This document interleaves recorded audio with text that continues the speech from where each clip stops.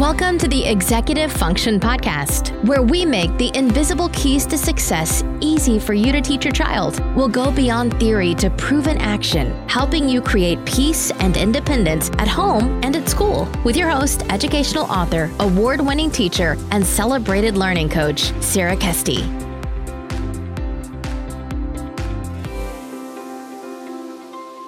Hey tribe, welcome to the Executive Function Podcast. I'm your host, Sarah Kesty, and today we are doing the 2019-2020 school year in review. I don't think we will soon forget this school year, most likely for its spectacularly strange ending with distance learning. At every transition in time, it's important to take a little while to reflect on what went wonky, what went right, and what we learned. This week on the podcast, we're doing a review of the 2019-2020 school year and its indications for executive function. Here we go. We will start with the wonky, the things we didn't expect or that we thought would go differently. First up, independence. Distance, or you might call it remote learning, asked students to maintain their school workloads at home without teacher support or the study-friendly spaces that school provides. This put a lot of pressure on students' executive function skills and challenged them to find supports on their own. To start, some students realized that they relied on the built-in prompts of the school day to help them initiate tasks.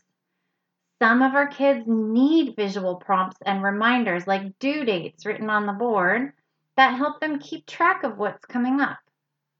Others relied on seeing teachers in their schedule to support their systems of getting work started and turned in. Without that regularity of prompting, many of our students felt fuzzy about what was due, when it was due, and how to prioritize. Having lots of time available as school hours was helpful to some of our students. So some of our students actually shifted their at-home learning time to accommodate their sleep schedules. So a lot of my teenage students and clients just slept in later and worked later. That accommodated them. For others, though, having that loose boundary on time meant no real external push to stay on or off task, and so their brains just chose fun over work. And remember, this isn't a reflection of their characters. Our brains are programmed to seek fun things to give us those neurotransmitters we need to feel good and engaged with life. So you're not a lazy person if this happens. You just need some strategies to get your brain back on track. One unexpected challenge our kids faced was the shock of independent work after being in such collaborative school environments. Our classroom activities are often engineered to get kids to think and talk together, and often this is part of the preparation and learning that teachers set up, and that's necessary to complete independent work or even assessments. So we get our kids ready and learning through collaborative work, but then distance learning took away many of the opportunities to collaborate, and that left our students reflecting that they felt isolated, and they also kind of felt lost without that assist of their former learning partners. So to think about what independent learning relies on for executive functions, here's just the top, I think it's the top six that I could think of like off the top of my head. There are many layered in, but think about this. If you are independently learning, so your teacher provides your work, or maybe you're logging in for a lesson and then you're doing the work, something like that, you have to be able to initiate tasks. You have to have organization, and that is of your mental space, your physical space, and your digital space. You have to self-monitor to stay on task when there's other things that maybe are distracting you or other things that you have to take care of. Like I have a 7th grade girl who also babysat her 1-year-old nephew the whole time. So she had to self-monitor to stay on task as much as she could, but then also make sure that he was staying safe. Another executive function that you had to have during independent remote learning would be prioritizing. So, how do I prioritize when I can hear my phone binging, but I need to work? So, work versus play, which assignment came first? And I'll tell you some good success stories in a little bit about kids that actually learned some great prioritizing strategies out of this. So, a fifth executive function that was required during distance learning was attention and focus. Hello. It's really hard to be on an electronic device all day and not fall into the internet. Trust me, I did it too when I was trying to remote teach. So usually it was about executive function, but then you look up and 2 hours have passed and you're, a little bit smarter and a lot tired and a little bit hungry because your brain was interested in something, because sometimes your attention and focus is a little bit off. So that's another executive function that we asked of kids, but maybe didn't teach. And then emotional regulation. So handling the frustrations when you have a deadline, but of course your computer crashes or it has to update right before your very important meeting online, something like that. It happened to all of us, and we had to really regulate our emotions, use those breathing and thought strategies that we teach at school now in real life to be able to get through this. All right. A second wonky issue was too many platforms. There is so much amazing technology to support learning, but when each teacher chooses a different platform, app, or online learning tool, it can spell disaster for our kids. Many of my clients and students reported frustration that their teachers were using too many digital spaces. Teachers designed lessons on certain platforms, had students do learning and research on yet other ones, had students create work on, again, more platforms, and then had students return work through yet another digital space. Here's a real example. John, not his real name because duh, I'm not going to give out my kids' names or shame their teachers. It's just food for thought and something we can learn from. So John received an email with an attachment for a PDF of Google Slides. He had to sign into his email account to get the message, and then he had to sign into his school Google account to get the slides. Inside the slides, he found his work for the week. He needed to download a poem by clicking a link, then watch a video of a piece of writing in another link, which took him to a new website. I'm going to pause right here. Notice how much on your working memory. You've already had to sign into 2 different things. Notice that he's having to now keep track of not only what to do, but where to find it and where he put it on his tablet after it was downloaded. Plus, when he's taken to the new website, there's a chance an ad or other content will steal his attention and pull him into the internet rabbit hole. Okay. Once John had both the readings, he needed to download his Google Doc assignment where he'd do his writing. He also needed to sign into his online reading account and complete 3 articles after searching for the titles. If he didn't pass the articles, he'd have to go back to Google Slides and find the titles of his makeup articles, then go back to the reading website, sign in again, and these passwords never match the district passwords, and try to find and pass the new articles. After John finished his Google Doc, he needed to share it with his teacher on Google Classroom, pressing yes 2 times to ensure he first attached his work and then submitted it. And that pressing yes twice is a surprisingly consistent hurdle for students. Even without executive function issues, it is tricky, and they think they've turned their work in and they haven't clicked submit. Ooh, what a frustration. But I'm going to stop there with the example because even though that covers one of John's 6 classes, because I think you get the idea. Now, imagine the tax on your attention and working memory to realize that teachers use different platforms and websites.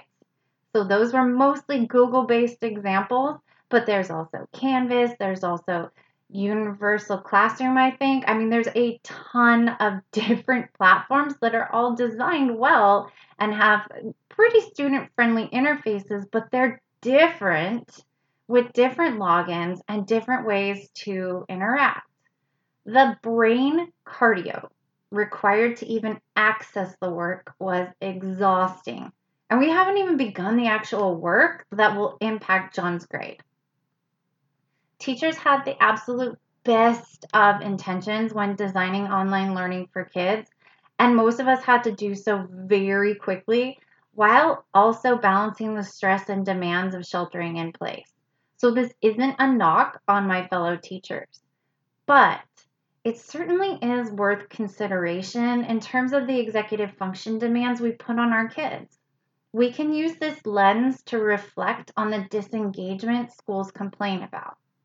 I mean, if I had to run 12 miles just to get to my classroom, then jump over 6 desks, do a cartwheel, make 3 baskets before I teach, I think I'd be pretty likely to disengage at some point too. The last bit of wonkiness of distance learning is using supports without a plan to fade them out. And tribe, this is where I will admit my own shortcomings. Not being physically present with my students made me realize just how much I relied on my being there to help my kids. And this isn't a bad thing. It reflects my stubborn unwillingness to let anyone fail. I'm always looking for a way to teach better, to find a new support, to make it happen for a kid. But in doing so, I was creating a wee bit of dependence because I didn't have a fade plan for many of my supports. I didn't stop to reflect on how a student could independently access the type of support they found helpful without me physically there. This was painfully obvious in my students with attention challenges. So many of them struggled to learn at home when they didn't have my gentle prompts, attention-grabbing teaching styles, and brain breaks to support their focus. Their success with me is a very worthy and fulfilling goal, and I know there is not one of us who can go full-blown independent without needing some help at some times. Like, hello, anyone out there grow, harvest, and process their own grain to make bread and repair their own cars and deliver their own mail? Didn't think so. Needing help is not a fail. So none of us will ever be 100% independent. But I'm talking to me, we've got to do better at thinking of fading the supports when we put them in place. I have to think backwards in terms of what the supports will look like in years later of school or the workplace or adulthood. On the positive side, distance learning gave our kids a chance to internalize and adjust some of the supports because they absolutely had to. I'm talking with my kids to see what worked for them so I can prioritize those strategies for future students. So, what went right in the 2019-2020 school and coaching year? Our kids learned to prioritize and play the to-do list game, mostly because they had to, but they did. The positive flip side of an unexpected challenge, such as switching to school from home model overnight, is that it helps you find out what you're made of. Many of my students and clients reflected that they grew from the challenge of distance learning. There were a few days they wanted to quit, for sure, and me too. But In all, many kids said they felt like they learned more about themselves as learners. A few kids set up new systems to organize, and many more reached out for help with organizing. And it is true that the first step to improving yourself is realizing you need the help. So kudos to them. Part of being under such new and stressful circumstances is that we're forced to adapt, and sometimes great things come out of our adaptations. My biggest example of this is my students' improvements in prioritizing. They were often able to figure out what was worth the most points and for which class they needed to focus, and they would start there. And some of my kids focused on their lowest grades to bring them up. Others focused on classes that were almost or just barely passing to keep those grades safe.